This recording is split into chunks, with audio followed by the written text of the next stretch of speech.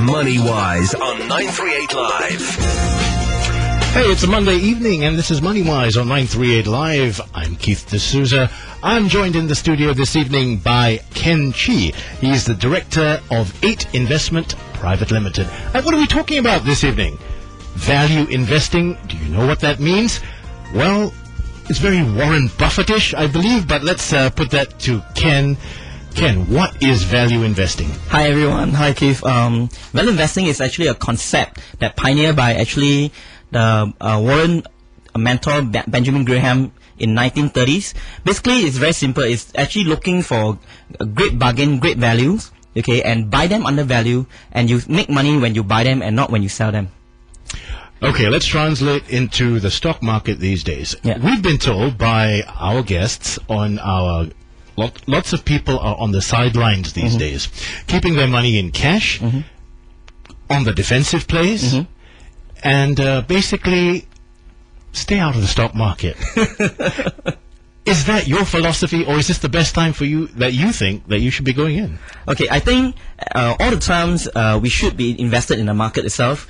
But before I address that question, I think I need to actually address one fundamental issue. Is I will make a very bold statement here right now. The bold statement is the stock market will always rise. Now, why do I actually say that? I say that based on 2 reasons. First reason is actually population growth.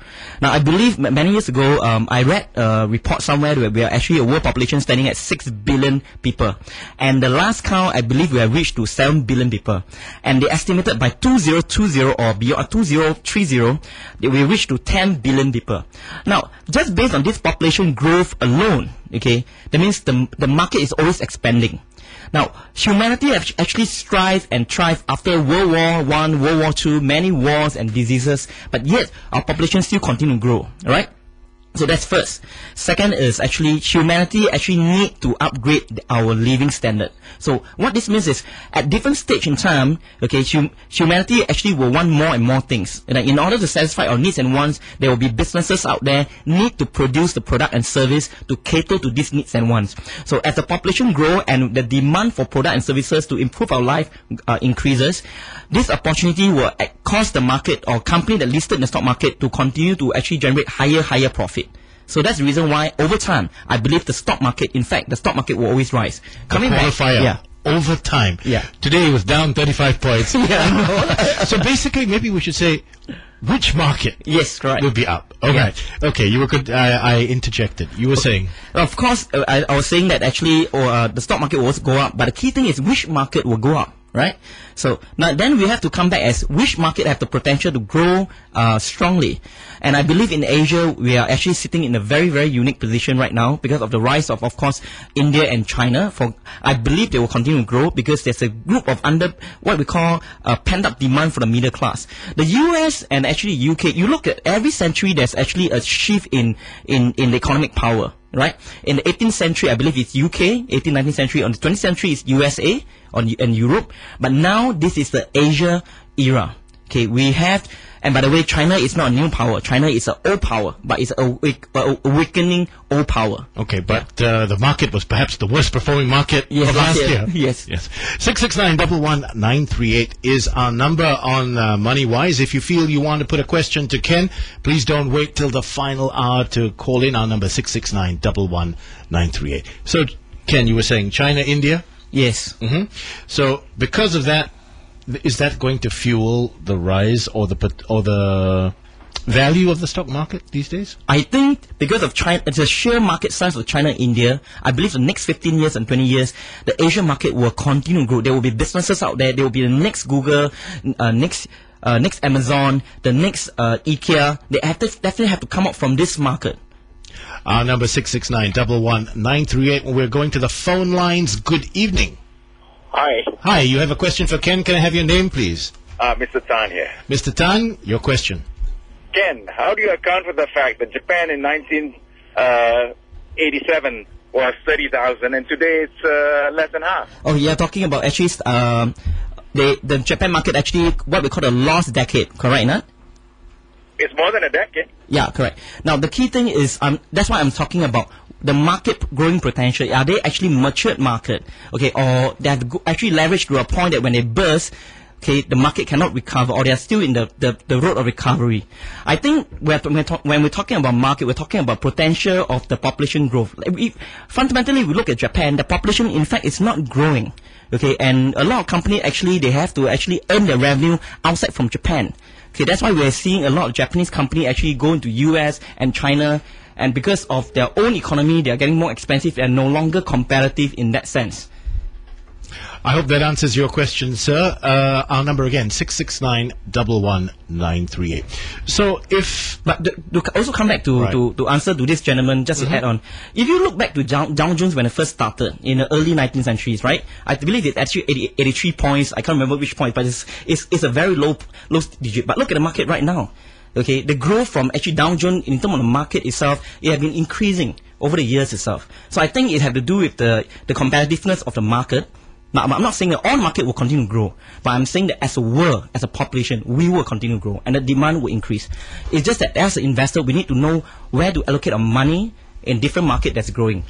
Okay, we've been talking about broad strokes, growth of population, which will in turn fuel desire, fuel needs, and therefore, push up the value of your stocks. Yes. But bringing it down to the bare bones, like in Singapore these days, if we're talking about a market that is, a population that is not growing or being expanded by immigration, is the potential still there? Okay. I think Singapore itself is a very, very small market. Okay. And I have to acknowledge one thing. Of course, there's a side effect of actually importing foreign talent into the Singapore market, but that's one of the ways to actually address our population that's not growing. And if our population is not growing, the market size is very small. So if you ask me, I'm looking at companies in Singapore that actually have an expansion plan that targeted very specifically in Asia market itself, especially like say in China, in India, Indonesia. Okay, now even the latest market is actually Myanmar. Okay, so as a value investor, I like to look at opportunity that nobody is ignoring, nobody's looking, and nobody's buying, and I would like to actually go in during the crisis, because only during a crisis there will be opportunity. We've got a caller on the line. Caller, can we have your question before we go for a short break? Good evening. Hello, you are on the air. Hi. Hi, can I have your name, please, sir? Hi, this is Clifton. Clifton, yes. Hi, good evening. I just want to check, based on your concept of buying, based on value, isn't it the same as any other strategies or any other gurus that say buy low, sell high? That's one question. Number two, in terms of the developing countries like India and China and Myanmar, like I mentioned earlier, there are a lot of governance issues. Yeah. And so how do you really pick the ones that you can comfortably invest on the short to mid-term basis? Yeah, that's a very good question. On that note, I know we have a lot to cover. Please hang on. We will get to your questions after this. 938 Live. 938 Live gets you talking. Money Wise on 938 Live. Yes, indeed. This is Money Wise on a Monday evening. I'm Keith D'Souza, joined this evening by Ken Chi. He is the director of 8 Investment Private Limited, and we're talking about value investing. And Clifton, who is still on the line, by the way, before we went to our break, put 2 questions to you, Ken. First off, how different is value investing from everything else? It's buy low, sell high. Is that as easy as that? No, it's not. I think that's a very relevant question I need to address. A lot of people actually out there, they are not investors. They are actually basically traders. Why? Because they focus on, there's nothing wrong with trading, but it's a different school of thoughts. So buy low, sell high, are you referring to the price? Because most people just look at the price. Now, to us, as the value investors, now, we have to remember that there's a particular character in the market. It's called what we call Mr. Market. Mr. Market is actually a group of men and women that open from Monday to Friday, except on weekend and public holiday. And every day they'll come in to offer you a buy price or sell price for a chunk of the business that is listed on the stock market. So what this means is every day there'll be a price fluctuation because of sentiment. But fundamentally, the business very, very seldom it will change overnight. I give you one very good example. I do not know whether this example is appropriate. But let's take an example of very a very well-known case right now, SMRT, who just broke down recently, right? Let me ask, okay, how many of the audience actually take MRT train to work every day? Okay, I assume maybe about 40-50%. I'm not sure. It's an MRT train packed. It's packed every morning. The last I checked. So what this means is, let me ask you, Okay, and is SMRT listed on the stock exchange? It is. Let me ask you tonight, if there's something major happen, let's say in the US market, the market crash, right? And tomorrow the SMRT share price also follows suit because of the market sentiment. But my question to you is this. Tomorrow morning at 7 a.m. or 8 a.m., when you go to the SMRT train, is the station still packed with people? The answer is yes. So what this means is, market sentiment can swing every day in terms of price, but the business fundamental is still there. So you must understand as an investor, okay, let the market price serve you and not dictate you. What this means is when Mr. Market give you a ridiculous price based on sentiment or bad news, but if you understand the business fundamental and because of the business competitive advantage, this is where you take advantage and buy them under value. In what we practice in our company, there's something called a 3R concept. What's called a 3R concept? Buy the right business model with the right management and the right undervalue price. Only when these 3R meet, then you can go in and buy. Okay, Clifton, does that answer your first question? Yeah, that's a great answer. Okay, the second... No, I also want to share one thing. Is, okay. What is low can be lower. I give you another example. Very obviously, let's take a look at creative technology. At a peak in year 2000 or 2001, I think during the dot-com peak day, the stock actually went up all the way to 60 or 61 bucks, right? It came down to $30. I remember during all the technical charts, all these things my friend told me, not $30 is cheap, you can buy. I say, but hang on, look at the business model, the fundamentals, right? And technology company actually changes very fast. You need to invest a lot of R&D, all this thing. And from $30, it dropped to $15. You buy? It dropped to $8. Do you buy? It dropped to $4. You buy? Today it's $2+. Will you continue to buy? What is low can be lower. Never just focus on price alone. All right. And, of course, the views expressed by our guest are that of his own. If you feel the need to act on any of the advice that you've heard in our program, please contact a financial advisor. And Ken, your second question is about the emerging markets, yeah. And since you brought up the issue of Myanmar, the risk involved in investing in emerging markets. Fantastic question. I'm talking about not investing, let's say, going to Myanmar ourselves just to invest in any company there, all right? I'm talking about we can use a proxy method. Invest in local company that's very sound, with good management, professional team. Invest in a company, but they have an exposure into the Myanmar market as one of the market. So through this proxy method, you can actually ring fence your risk, at the same time have a potential upside if the company do well with their actually business opportunity in Myanmar itself. So if I want to do something with Myanmar, would I do the oil? Yep. Jewels? Yep. And that is it? Full stop? Okay. Agriculture? I will look at two things, right? I'll look at actually real estate and infrastructure. Because we have to understand, as an emerging market, there's always a pattern to track, right? So we take a look at, let's say, go back to 50s, 60s of Singapore. What do Singapore need back then? Housing, education, the basic things that most people that don't have back then. It's the same thing. I'm not saying that Myanmar don't have it, but most people right now are actually, they are one of the lowest income in whole Asia. So the immediate things that if the government really want to improve the life of people there, the infrastructure need to be there, because if without infrastructure, businesses cannot go in actually to set up business, all these things, right? So look at companies that actually build infrastructures, okay, road, bridge, right, cable, telecommunication, real estate, okay, things like this. That is the most basic things starting from emerging market itself. Our number is 669-11938, and I hope that answers your question, Clifton. Keep those calls coming in. We've got Ken Chi in the studio this evening, and we're talking all about value investing, and I think he's done a great job of defining what value investing is. I'm still learning. Yes, and so are we, I guess, and so are our callers. Yeah. We will be back after headline news and sports, talking more about value investing and where you should be putting your money. This is Money Wise on 938 Live on a Monday evening. Money Wise with Keith D'Souza on 938 Live.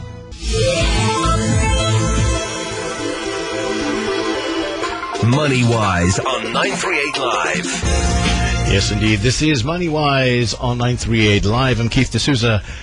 And in the studio this evening is Ken Chi. He is the director of 8 Investment Private Limited, and we're talking all about value investing, what it means and what it could mean for you.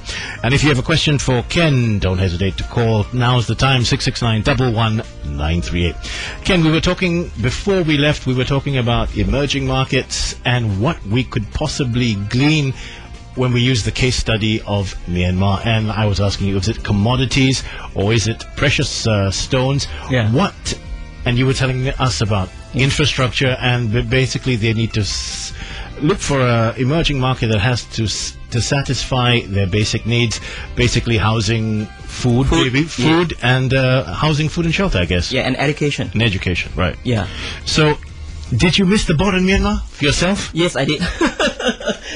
Okay, actually, it's a good personal experience. I was reading the paper, and actually, I saw that the Myanmar government actually decided to release Aung San Suu Kyi. Right? I was like, wow, it's changing, and they wanted to host the Asian summit. The ASEAN chair. ASEAN chair, right, correct. So to be part of the ASEAN itself, and I think they also progressively actually doing the reform, and actually they speed up the reform. So I asked my team, because we have an investment team, I said, hey, how can we get involved into Myanmar opening up of this kind of climax, right?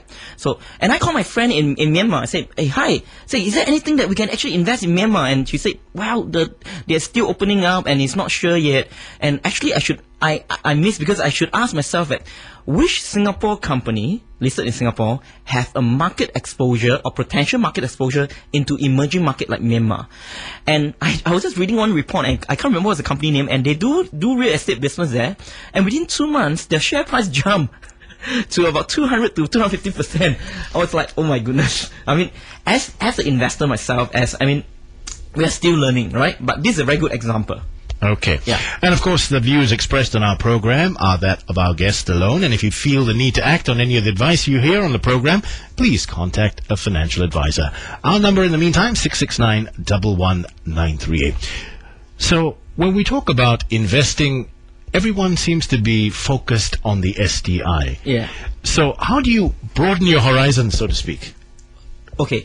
I think what happened is, a lot when people talk about investing in the stock market, they look at the market as a whole. Especially one gentleman earlier, the first phone call, say that, oh, look, how about Japan? Japan have lost decade or even 2 decades. The stock market is not growing, right? But I want to share is, now when we invest in market, unless you're buying market index itself, you're buying the whole market. But we might need to be aware that there are many companies that are listed in the stock market, and this individual company, because of business model, they grow and they outperform the market. I give one example in Singapore, right? And there's a company called APB. They sell this particular product called Tiger Beer. And in year 2001, okay, and I remember the share price was 360. You know, we did a valuation and roughly said, wow, these guys are slightly overvalued. And because over the years, they continue to expand the business itself in overseas emerging market, and today, okay, the share price actually continue to grow steadily with no drama. Okay, although during crisis they actually have what we call just on a sideways movement. But now today the share price, I believe it's like $27-28. So, and they give out very good dividends. Last year I believe total dividend give out about $1. Can you imagine if you invest in 2001, just from dividend alone you get about 20 to 25% dividend yield, and the capital gain, compounding return, you will get about 20 to 25% compounding return, outperform the STI. In that sense, yeah. That's because, the components they track about 30 stocks, yeah. And there's hundreds of companies on the STI as well. Yeah. Let's talk about commodities. When we talk about stocks, inevitably they'll come to the commodity plays. And if I want a piece of the commodity play, for our listeners, will you buy a company dealing with it, or just deal with the commodity itself? I will actually look at a company that deal with commodities. Okay, I give one example itself. One of commodities, because commodity is very broad. Now we have the precious metal, we have actually soft commodities, hard commodities, things like this, right? So let's take a look at gold, which is a very hot topic. People always talking about gold and real estate these days. Okay, yeah. I can touch, see, smell, and that sort of thing. Okay, now gold is a very good hedging tool. But we, as a value investor, and myself personally, I do have a slight challenge thinking otherwise to put all my portfolio of money into gold, because gold doesn't have what I call a productive value. Now, what this means is gold price is determined by sentiment, by demand and certain demands, and this sentiment, it can sway very fast, right? And if you put all your money into gold and there's no productive value, and what do I mean by productive value? Meaning to say that the gold itself don't produce any value, okay? It's just the value determined by the eyes of beholder, right? But the business itself have a productive value. Now, why? Because when a business lists in the stock exchange, they raise capital. They use this capital to either buy land, build factory, invest in R&D, produce products, and hire people. And this spin off more value in the whole value chain itself. Create more jobs, right?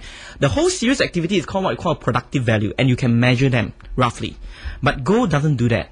So since it doesn't do that, we cannot value gold accurately, but more towards of actually the sentiment basis. Now, I'm not saying that we can't buy gold. I'm just saying that if you want to hedge against inflation, you can allocate a very small portion, about 5% of the portfolio, just for gold itself. Yeah, but I will still look at businesses that I understand, and there's no drama, and there's productive value itself. So I rather invest in company that mine gold.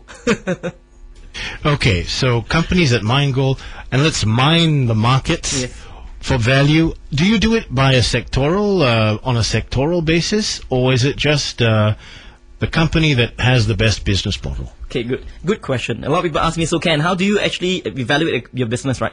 I would tell something that actually, for our method, it's very simple. We invest within the circle of our competence. So it's not about the sector. It's about what do you understand.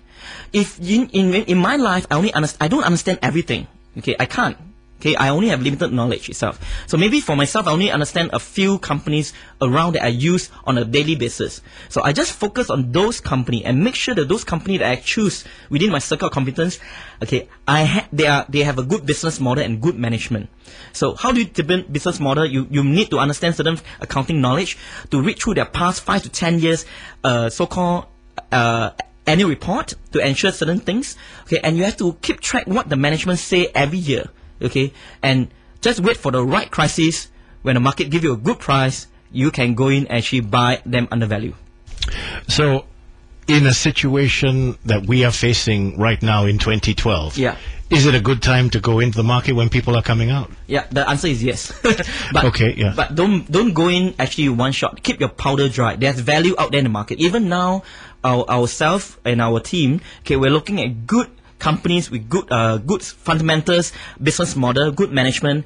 They're either at fair value, or some of them are already approaching what we call a margin of safety. Now, one concept I want to address here is, as a value investor, we don't buy what is worth $1. We don't buy something worth $1 at only 50 cents and below. The difference is called margin of safety. Only when we have margin of safety, then we will be very safe in our investment. Because I've got to stop you right there. We'll come back with the margin of safety after this. Thank you. Money Wise with Keith D'Souza on 938 Live. Money Wise on 938 Live. We're back with Money Wise on 938 Live, joined this evening by Ken Chi. He's the director of 8 Investment Private Limited, and I rudely interrupted you to go for our short break, and we were talking about the margin of safety, Ken. Yes. Could you define that for us? Basically, the margin of safety means that if we find something that's worth $1, we do not want to buy it at $1 at most of the time. We want to wait when the market gives us a price of 50 cents and below, then we'll go in and take action. That's the general rule of thumb. Now, why do we want to have a margin of safety? For a few reasons. First reason is because to cushion the error that we're going to make. Because investing is actually there's certain assumption that's actually we go into it. So assumption can be wrong. But if we give ourselves a rule of margin of safety, okay, then we'll cushion our error itself. Just like engineer, when we build a bridge, if that bridge can actually hold, let's say, a weight of 10 tons, right? So you give a restriction, so only 5 at any point in time, only 5 tons of weight can be on that bridge. Although the bridge can withstand 10 tons. Why? Because the engineer knew that actually there's require a margin of safety. Yeah, there's the same concept. Okay, so we've done with the profit yielding companies. We've also been told if you want to go into the market, just buy stocks that give you a proper dividend. Is that your philosophy as well? The answer is it depends, okay, on your age and your profile. Now, like, if you are young in the early 20s, right, so you might want to make your money really work very hard for you. So you might want to actually look at companies that have very good growth potential, okay, and actually stick with it. Okay, allocate the money, large portion, into those companies that can grow fast within the next 3 to 5 years. But if you reach to an age where you're near to retirement and you want certain steady cash flow coming in, right? So you might want to look at some companies that have very strong, matured business itself, but cannot grow as fast, what we call a slow grower. And because of that, they cannot actually use their cash effectively. They have to return to shareholder, and that's come in the form of dividends. Now, buy during crisis of those good company will give you very high dividend yield itself. Earlier we were talking about crisis. Basically, you look forward to crisis because the opportunities there are more presentable to you? Yes, okay, I don't want to sound a naysayer or a bloodsucker. Yeah. No, we are not. Okay, I'm just kidding. Sorry. We cannot control the market sentiment. Sure. Okay, but if the market give us a price that's so ridiculous, okay, we will take it. So in this case, yes, we welcome crisis. In fact, every time when there's crisis, okay, we make very good returns. Okay. Yeah. So are you bullish perhaps right now on Europe? Okay. I say again, humanity have went through numerous crises worse than Europe crisis. We went through wars, we went through disease that kill millions, but we're still surviving. So if you have a mid to long term horizon, I think this Europe issue will resolve by itself.